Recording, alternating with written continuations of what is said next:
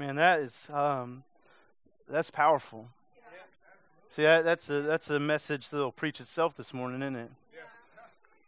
See, it's not about our words and it's not about our message. We just get to be part of what God's doing, and God goes before us. He picks out things before us. You know, like He knew we were going to be singing this morning. He knew who needed to hear it, and He just moved that all into place that this morning, in this moment, we could see that. And thank you, God, for that. It's so good.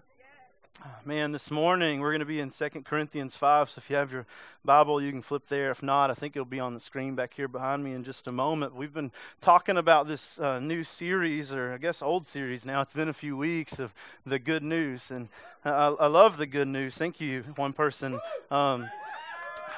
Because the good news, man, it's made all the difference in me. See, in reality, we were all living in the bad news, that we were dead in our trespasses and sins, that we had no hope, that we were headed towards the wrath of God. We were under the power of Satan, but thanks be to God, He has some good news that we don't have to live that way, that we can be moved from death into life, that we can not be sinners headed towards the wrath of God, but we can be sons and daughters of God who are seated in the heavens. This is Ephesians 2, by the way, and have good works destined for us, that God has something for us to do, and that this morning it's good news. The essence of the gospel is good news. It's not bad news or mediocre news or kind of decent news. It is the good news. It's actually the greatest news. I don't know if they just didn't have a word for that or it didn't sound good.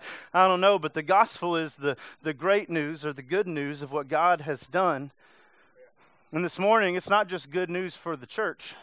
I love that it's good news for the church. I love talking about the good news. It's easy to stand up here and to preach about the good news. I love that the good news is something that we can share in church, and I love that the good news is good news for me, but I just want you to know the good news is good news for everybody. People in this place and people that are never come in this place. People that you think are good people, right? Good people, and people that you think are the worst kind of people, because we're all the worst kind of people. The good news is the good news for everybody. And I just got the definition of news back here, if we can throw it up there for a minute. News is... I actually haven't memorized it. I could have went on, but I didn't. We've done it a few weeks now, right? News is newly received or noteworthy information, especially about recent or important events. And I know that this is not newly received to us, but to some people it is. I've heard stories about even in Knoxville, Tennessee, there's been people that have never heard the gospel. Isn't that crazy? Churches on every street corner. You can't throw a rock without hitting a church in this place. There's probably a church next door we don't even know about, right? Like there's churches everywhere. And it's not new to us, but it's new to some people. It's noteworthy still today, 2,000 years later. It's still something pretty important. I love the good news. It was important to me, especially about recent events. Maybe it's not recent, but it is an important event. See, I love this because news is meant to be shared, right? We have broadcasting companies that they do the news. You can even pick which flavor of news you want to know. Like if you have a certain opinion, you can turn on a certain station. If you have a different one, you can turn on a different station. It's like news that's catered to you. You can get a newspaper. Paper's weird, but you can get one of those. They still make those, or you can just get it beamed to your phone. News is something that's out there for everywhere, and there's a way to get it no matter where you are. But that's not what Jesus chose. Jesus didn't choose to do a Christian newspaper or a Christian broadcasting company. He chose a different vessel, and that vessel was the church, that the receivers of the news would actually become the carriers of the news, that we wouldn't just hear it and absorb it, but we would take it. And that's what we've been talking about the past few weeks. And this morning we're going to talk about that again in 2 Corinthians 5. And if you kind of get down to about verse 16, that's where we're going to start at. 2 Corinthians was the second letter that we have written to the church at Corinth by a man named Paul. He's not really important in the story today, but he's important in our what we know and believe, because he wrote like half this book that we have in our hand, right? Like the whole second half came out of his hand, not out of his words, but out of his hand. And he wrote this letter to the church at Corinth, and it largely deals with how to live out this thing that we call Christianity. You have to remember, it's not something that for these people, Grandma and Grandpa would have been doing for years and years and years, and then Mom and Dad would have been doing for years and years and years. It's something that was relatively new on the planet, that we could actually follow a Savior.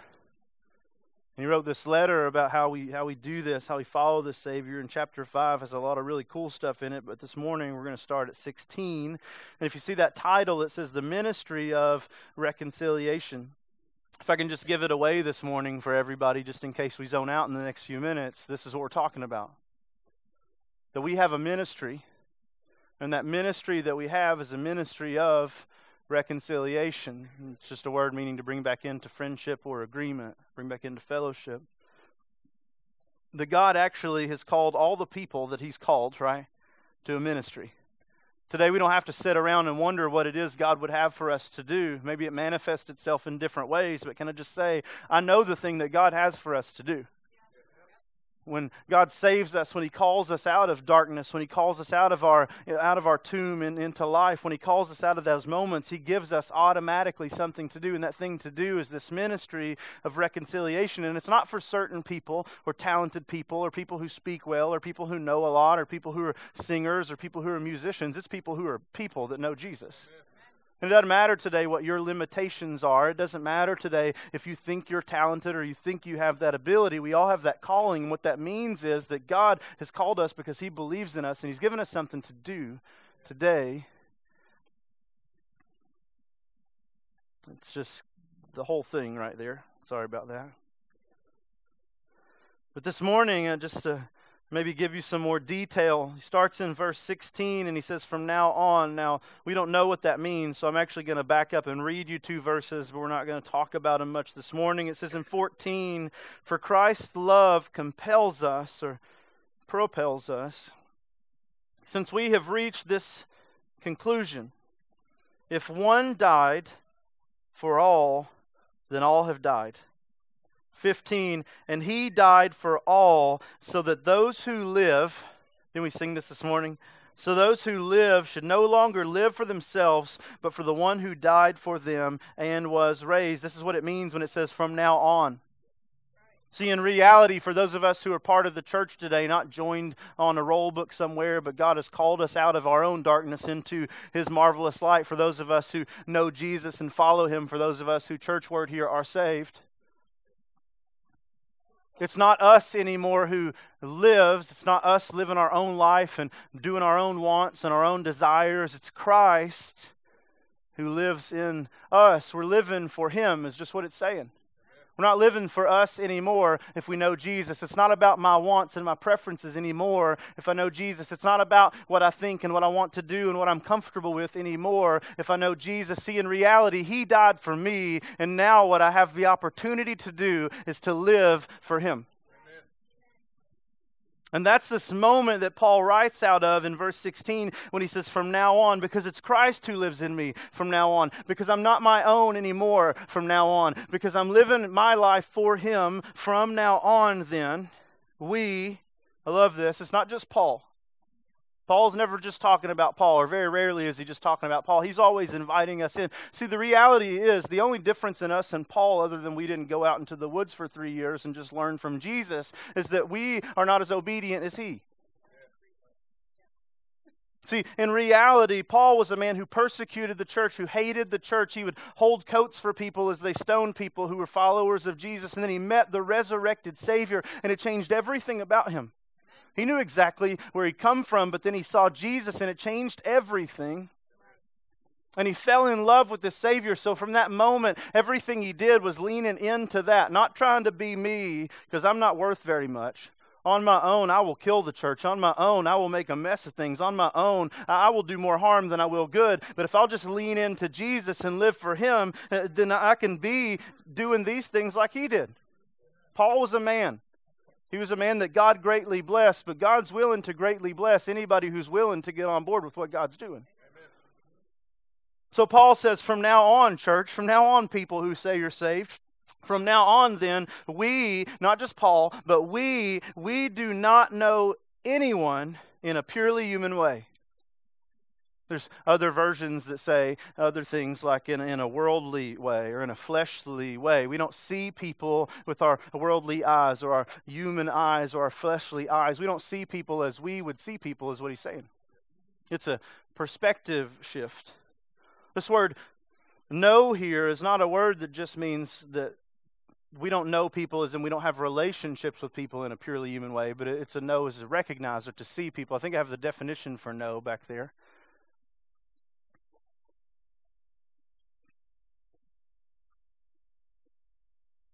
There it is.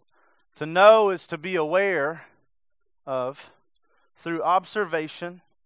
It's not I spent 25 years making you my best friend. Just I'm aware of you through observation, inquiry. I've heard about you, or information, right? I've asked questions or somebody's told me. It's not a deep personal know in this moment. It's just an awareness. I've seen this person. And what Paul's saying here is we don't see people with our own eyes anymore.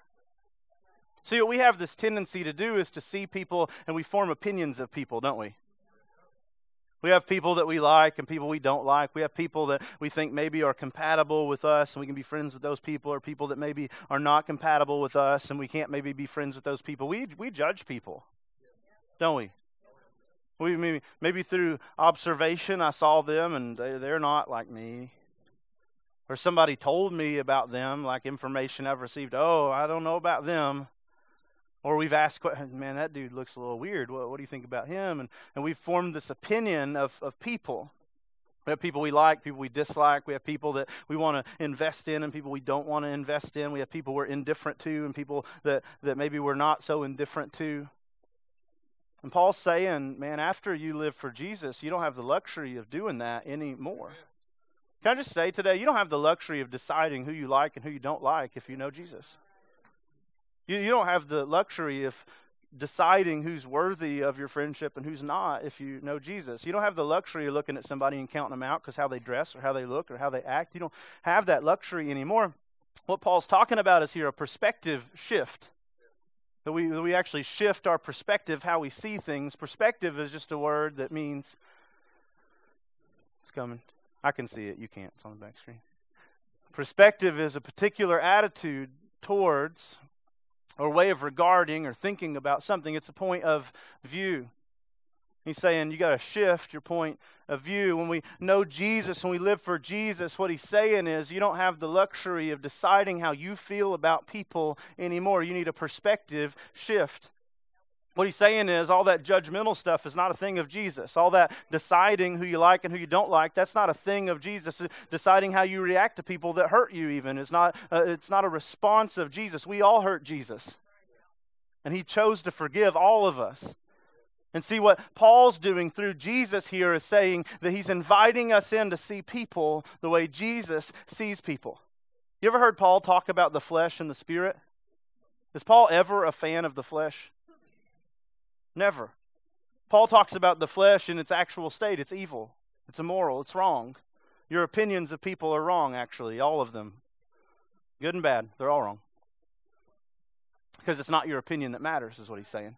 We need a perspective shift, not an earthly view of people, but a heavenly view of people, that we see people as Jesus sees people. And if we can see people as Jesus sees people, we are well on our way to living our lives in Christ Jesus. Well, how does Jesus see people? Let me just ask you, who did Jesus die for? Everybody, right? If you know one verse in the Bible, you know enough to answer this question. For God so loved the world. Who did he love? Everybody. Jesus didn't look around the room and say, you know what, I like you, not really a fan of you, you're okay. He didn't do that, did he? You don't look like me. We'd all be counted out. You don't dress like me. We'd all be counted out. You don't speak like me. We'd all be counted out. You don't think like me. We've all been counted out. You hurt me. We'd all be counted out. And here Paul, through Jesus, is inviting us into a heavenly perspective on the people around us. He says, we don't view people any longer in a worldly way. We don't view people from our perspective. We don't view people any longer from our fleshly perspective. Why? Because the flesh is crucified. We don't view people any longer through purely human eyes, but spiritual eyes. Shift your perspective if you're living your life towards Jesus, is what he's saying. Jesus loves everybody. So who have you been called to love? Everybody. Jesus declared on the cross everybody worthy because he died for everybody. Who have you been called to think of as worthy? Everybody. It's a perspective shift. But it's a perspective shift that should come when we know that we are the offender and Jesus is the forgiver. And when we're the offender and he's the forgiver, we can just move that right on to us. When we're offended, we can forgive. And he says, from now on, if we're living for Jesus, we don't know anyone in a purely human way. And then he says, even if we have known Christ in a purely human way, remember when we used to know Christ in a purely human way? Everybody in this room started there. That's factual information this morning. I'm not making that up. If your story is, I was born saved, you're dead and you need a resurrection moment. You might have been born religious. You might have been born a church member. You might have been born somebody who comes in and goes out every week. You might have even been born somebody who respects the teachings of Jesus. But that's a purely human way, isn't it? Let's take a poll out there in the world how people feel about Jesus. If their answer starts with he's a good man, they're not wrong, but they don't have the whole picture. That's a purely human way of viewing Jesus. There's religions that view Jesus as a prophet.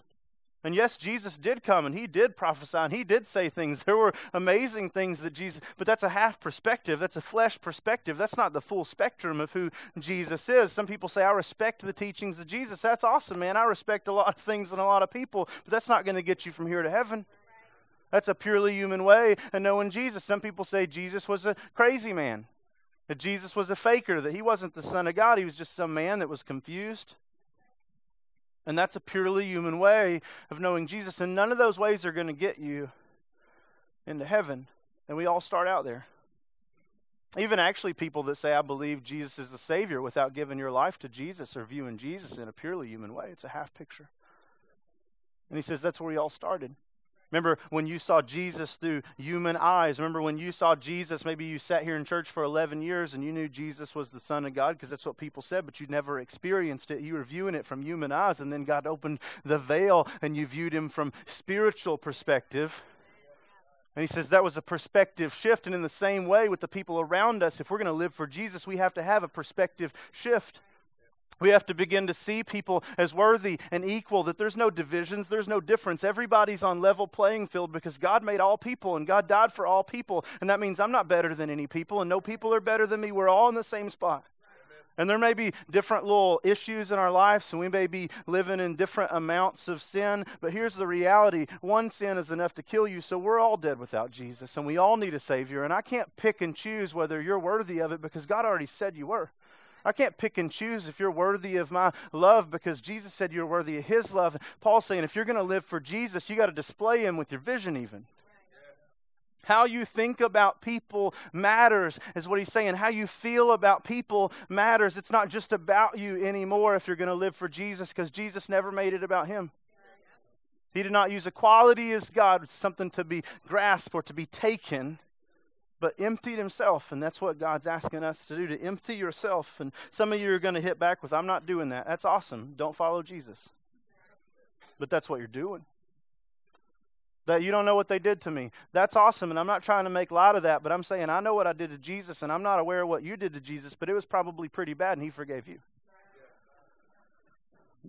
They've not said they're sorry. Not a stipulation.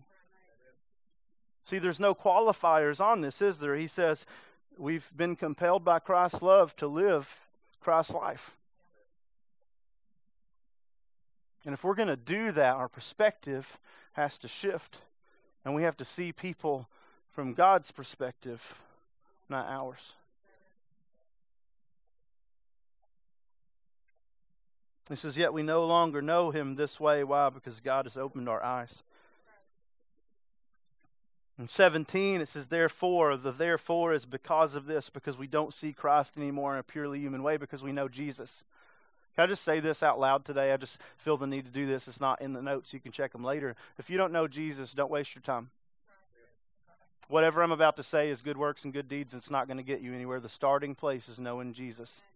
You can love people all day long. It'll never get you into heaven. Jesus is the only way to do that. You can moral yourself all day long. It'll never get you into heaven. Jesus is the only one to do that. I'm going to present the gospel in just a second, and I want you to hang on to that. But let's not worry about good deeds and cleaning up your life today. God will do that, but you have to know him first.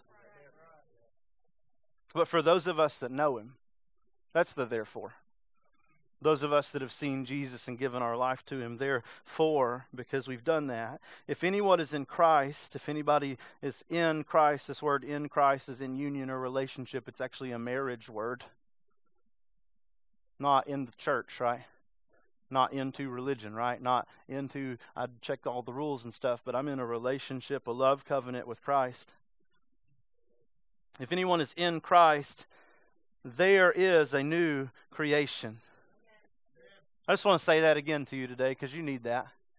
If anyone is in Christ, there is a new creation. Can I just say, it's not saying that God refurbished you today. He didn't house flip you. Like, that's not what God does when we come to know Him. He doesn't just take the old you and kind of wash you off and then put you back out there to do your thing. When it says new creation, what it means is you're a completely new kind of creation. You're something completely different than what you once were. And it says because of that, old things are passed away. Old things are gone. I think I said that the right way. If not, then it's there. Old things have passed away. What's he saying? Well, he's saying exactly what he means. Old things have passed away. Step one, maybe old habits have passed away. The things you used to do and used to love and used to be part of, and they didn't bother you and they didn't make you flinch at all. That sin that you used to live in, that's gone. The way you used to walk, that's passed away. If you're still living exactly the same as when you said a little prayer down here in the front of the room, you're still living in the flesh because you still are the flesh. That's how that works. And I'm not saying we don't ever sin. I don't believe that. And James says if you say you're without sin, you're a liar. So I'm definitely not preaching that this morning. I think we all stumble. We all fall. But if you choose to live in sin, you're dead. And that's why you're living in sin. I just want to say that out loud today. I love you enough to be honest with you. I don't want you to think you said a prayer some way. It never changed your life. If God moves into your heart, it changes everything about you. And if you said a prayer and you got up and you lived the same, it didn't work. Maybe you should try it again and again and again and again until God does something in you. But he says old things have passed away. That old way of life, that's passed away. But what it also means, and I want you to hear that this morning, church, is that old guilt and that old shame and that old history are passed away.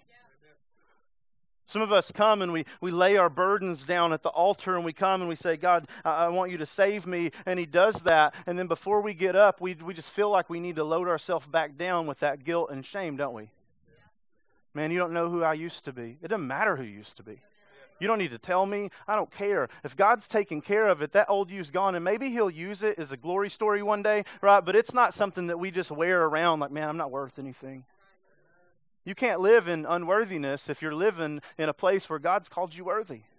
It's not a possibility. Those two things don't go together. They're opposed together. They're opposed to each other. And when he says old things have passed away, some of what he's saying is your history is wiped out at the cross.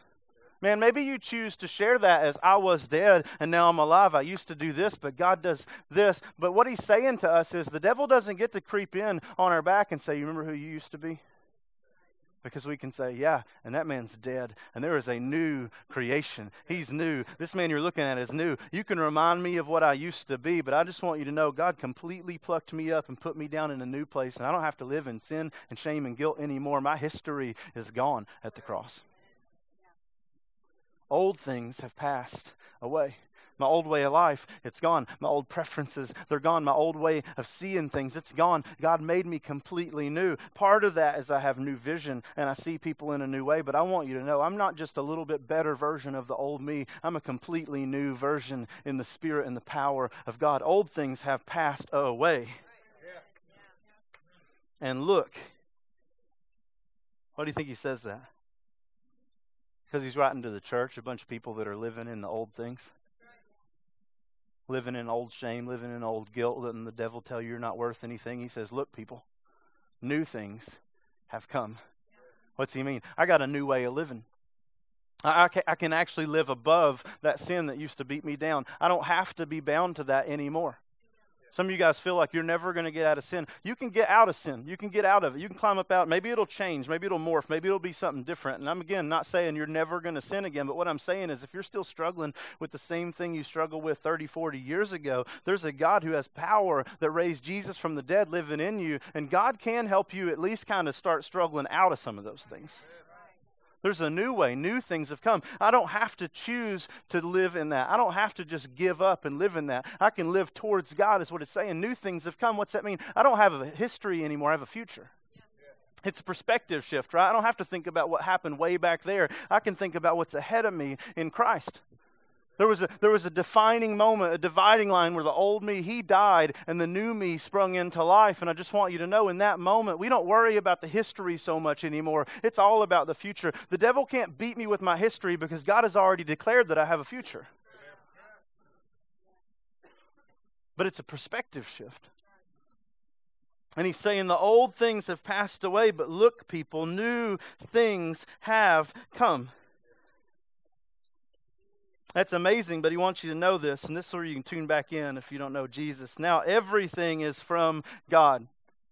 Can I just say today, if you're living in a new way of life, it's not because you decided to.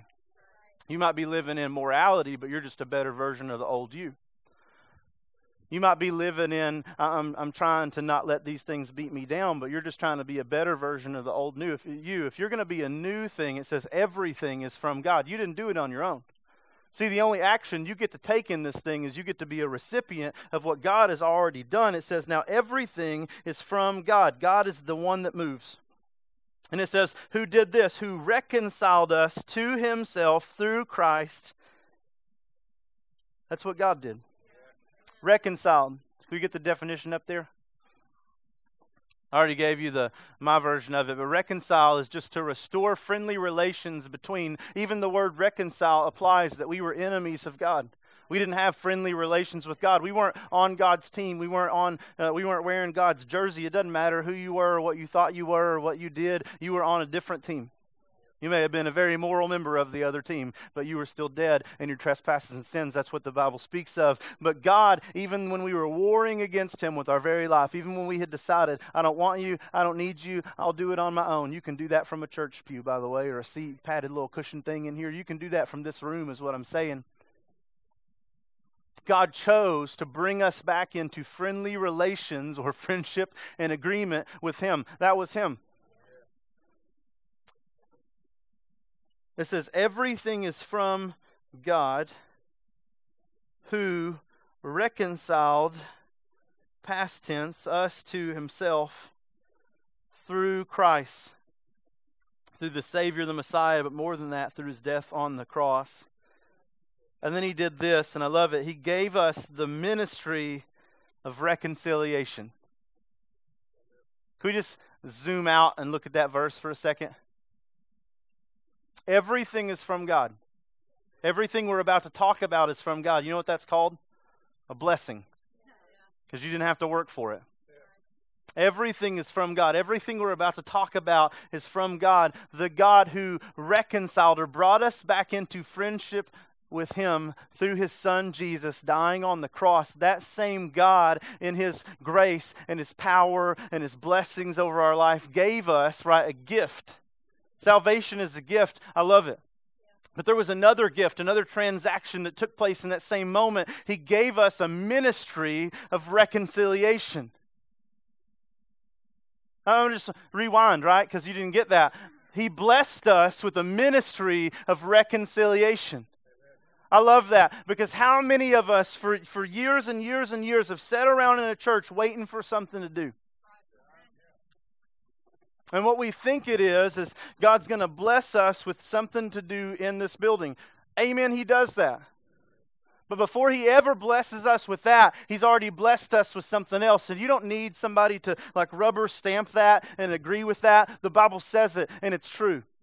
You don't need somebody to check you off and make sure you can do the thing. God says you can do the thing. You don't have to wait on man to confirm what God's already called you to do. God gave you a ministry of reconciliation. He blessed you with the ability to not only be in the story of God, but to invite other people into the story of God. I just want to say that out loud today, because some of us, we sit here and we're like, what does God want me to do? What does God want me to do? What does God want me to do? And what we mean is like, where does God want me to live? I don't know, and I don't know that he cares. Jesus didn't have a house. I don't know he cares. What does God want me to do about this new car? There's probably smart financial decisions you can make. Like if you can't afford it, don't go buy it. It doesn't take a blessing of God or some verse to tell you that. That's just normal common sense. You don't need to necessarily pray about that. I can't afford that. Don't buy it then. But we waste so much time like, God, what is your plan for my life? And it's right here on the page, isn't it? And I think what God would say to us this morning is quit wasting time like wondering about all these little things that really are not the big deal. If you got a house, amen, God has blessed you. If you don't, amen, God has still blessed you if he's called you. You might not have a house here, but you got a room there.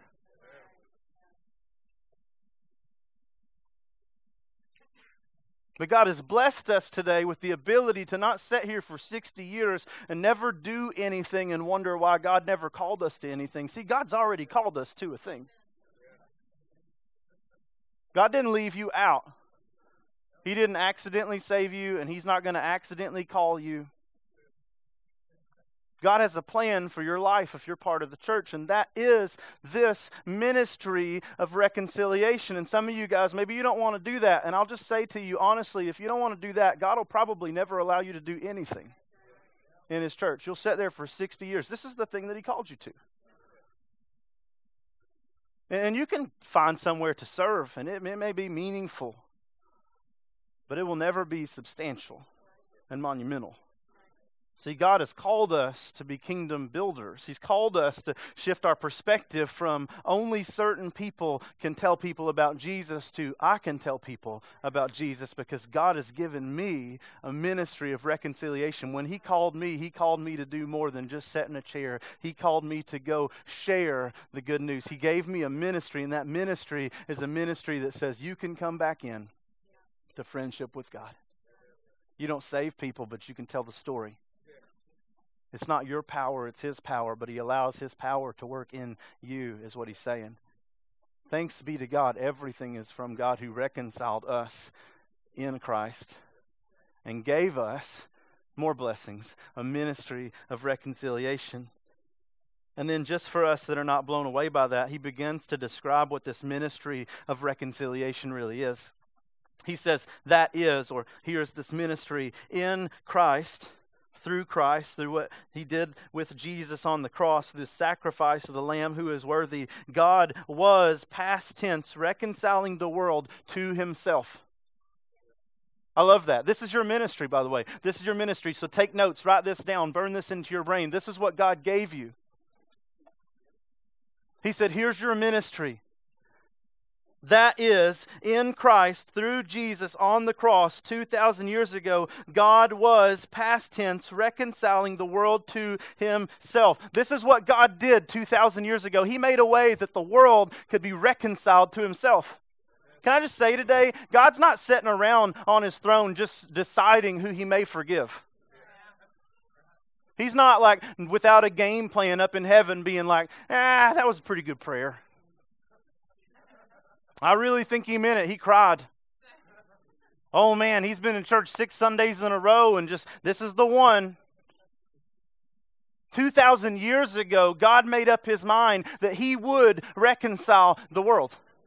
Those that God would call, God has already decided on. It's not about our ability, and it's not about our words, and it's not like if I can share the message in a good enough way. God says His sheep know His voice. All you get to be is the megaphone, right? God's over here, God's over here. That's your whole thing. It's not about how good you do. It's not about how good you present. It's not about how much you know. God already made up His mind. He would reconcile the world. He did it, in fact, on the cross years ago. When Jesus died one time for everybody. There's no more sacrifices. There's no more saviors coming. It's already happened, and God has a game plan, and He knows, I've already decided I will reconcile. God was reconciling the world to Himself. And it says this, not counting their trespasses against them or their sins or their offenses against them. In other words, God has already decided He will forgive sin. On the cross, when Christ was crushed, every sin was paid for. Some people will never ask for forgiveness. Some people will never step into the kingdom of God. Some people will never go to heaven. They will choose to live without a Savior, and they will die without a Savior. But it doesn't mean that God wouldn't have forgiven their sins. When Jesus died, all sins, all debts, they were canceled out. They were paid for. And if you want it, grace is there. If you want it, forgiveness is there. That's what He's saying. Everything happened already on the cross. God made up His mind already on the cross. Can I say that to you that are saved today? Sins are paid for. Stop wallowing around in the puddle, right? Stop beating yourself up. Oh, I can't do anything. I'm such a bad person. You are a bad person, but you're a saved bad person if you know Jesus. And sin is paid for. You don't have to beat yourself up. Jesus was beaten. You don't have to wallow in it. He was covered in it. God already decided sins would be paid for. Some of us want to act like we're God. Oh, that person could never get saved. Why? Are their sins too big? Did God just decide, no, I'm counting them out? Did he decide, yeah, I'm gonna die for this class of sin, and this class of sin, and this class of sin, but I'll never touch these people? When do you ever see that in Jesus' ministry? He hang out with religious people all the time? No, because religious people are annoying.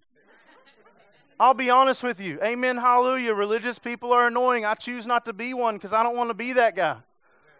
I'm not a religious person. I'm a Jesus person. I love Him, and it's about Him. And if you want to argue with me over stupid junk, we can go out to eat, and you can talk all day long. But I'm not going to get into that with you.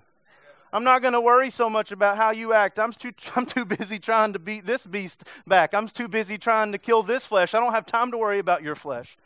Religious people are annoying. We want to be like, oh, I'm so good and everything else is so bad.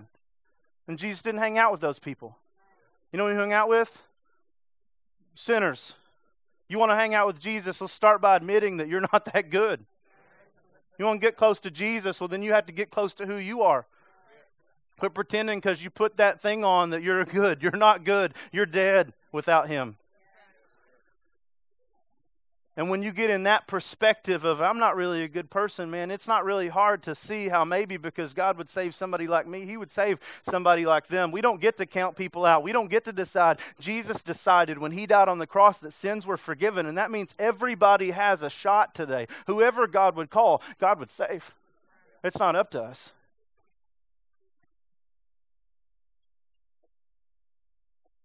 This is not counting their trespasses against them. And then this, He has committed the message of reconciliation to us. God did all this work.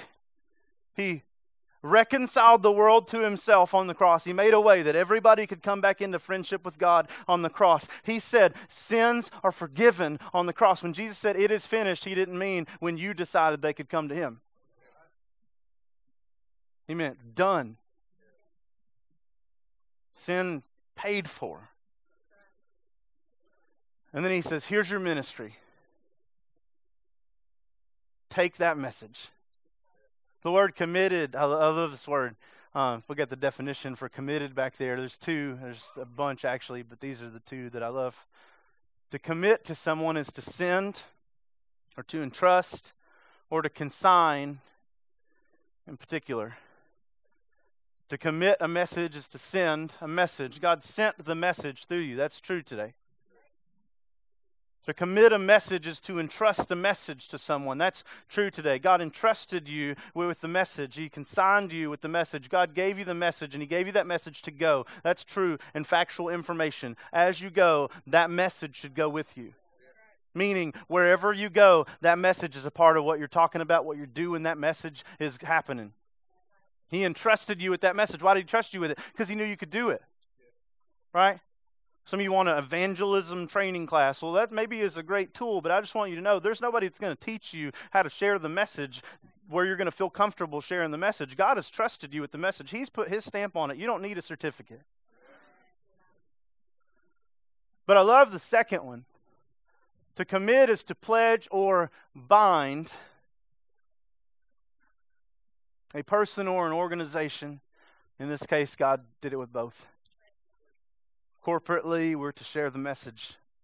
But personally, we are to share the message to a certain course or policy. I love that word bound, to bind. Can I just say today that you are inseparably bound to the gospel message in Jesus? If you know Jesus, I just want you to know He wants you to take the message, and He trusted you with the message, but He did more than that. He bound you to the message.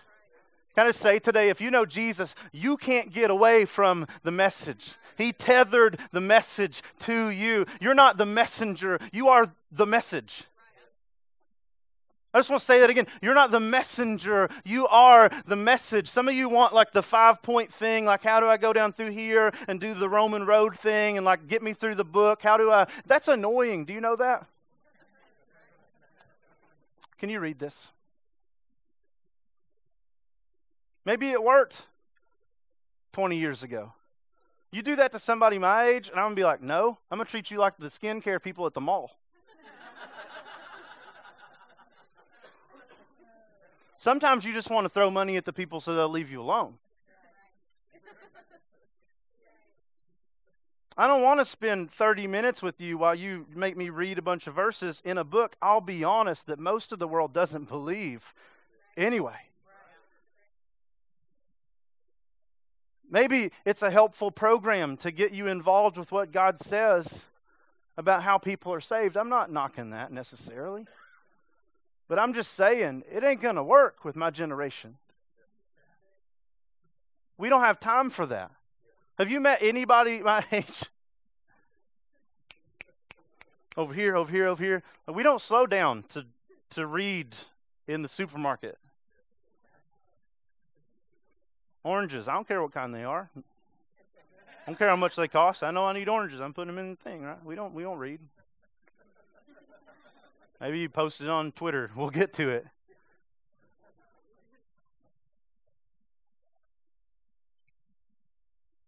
I'll be honest. If you know Jesus, it's not about being able to quote the Roman road to somebody. If you know Jesus, you know what people want? They want you to authentically look like you know Jesus. If you just like come to church and then you go out there and you do your thing, there ain't one person that cares what you say. I don't care how many times you pick up that Bible and make me read it. There ain't one person that cares what you say if your life doesn't reflect the gospel. And what God is saying is that you're bound to the gospel message. That you're inseparably tethered to the gospel. You are not simply the messenger, you are the message. Can I just say, it matters how you live. It matters how you live. I'm not trying to put pressure on you to be perfect. There's nobody that's perfect. James says if you say you're without sin, you're a liar and the truth is not in you. There's nobody that's going to be perfect. And I hate that the church has taught people you got to act like you're perfect. Nobody wants you to be perfect because they know that's a lie. What they want is somebody who will say, you know what, I'm broken and I'm messed up and I don't have it all together, but I want you to know God loved me enough to save me. In my brokenness, He saved me. In my mess, He saved me. In the I don't know what I'm doing, He saved me. They don't want people when days are hard that walk in with a fake plastered smile on your face and say, oh yeah, I'm great. I know your life's blowing up. You have social media and you post everything. Don't come in here with some fake smile and pretend like you have it all together. If you're hurting, you say you're hurting. But then you let them know what kind of hope is going to get you through the hurt. See, it's not about knowing all the Bible verses. It's about living out what the Bible says. It's about showing, displaying that there's a hope that is in you that's greater than the hope that's in the world. It's about showing that when Jesus moved into your life, He really did something. You know why people my age have run from church? Because they grew up in church. Amen. People my age don't go to church because they grew up in church. And they were surrounded by fakes and phonies and frauds who pretended like everything was okay and we could see through the crap. Who maybe acted like they were best friends, but you know they hated each other. Acted like they had it all together, but they didn't have anything together, and we got tired of the lies. Because all we were looking for is for this to be real. There's not one person on the planet that doesn't hope this is real, by the way. I don't care what they've said. I don't care what they say. There's not one person on the planet that doesn't hope there's really something to this. But here's the deal. They don't need your Instagram Bible verse quotes. And they don't need your little fake Christianese sayings. They need Christians, little Christ, people that would be the living essence of the gospel, not people who can repeat something they heard, but people who are, in fact, saved and authentic, broken, hurting people who are in love with the God who miraculously loves them. Man, I want to tell you today, your lights in here, they'll never get people to church. The message, it'll never get people to church. What they need to see is an authentic messenger. who doesn't just know how to speak some pretty words about the gospel, but who lives it and believes it and who eats it and who sleeps it. Somebody who's desperately in love in a marriage union with Christ. Who can say in the dark times, man, I hate you're going through that because I love you, but I want you to know there's somebody that can walk through that with you because he walked through this with me. Man, I used to be this, but now I'm this because of what Christ has done in me. They don't want you to quote them the Bible. They want you to live them the gospel. And Jesus is saying today, I believe in you because I bound this to you. If you are not the gospel at work, I don't know that you're ever the gospel. If you're not the gospel at home, I don't know that you're ever the gospel. You may be, in quotes, a Christian, and you may be, in quotes, saved, but we need to get up past that today, church. We need to live like Jesus lives. Oh man, if he died, if one died for all, then all have died. If he died for me, man, I will live for him. Let's pray.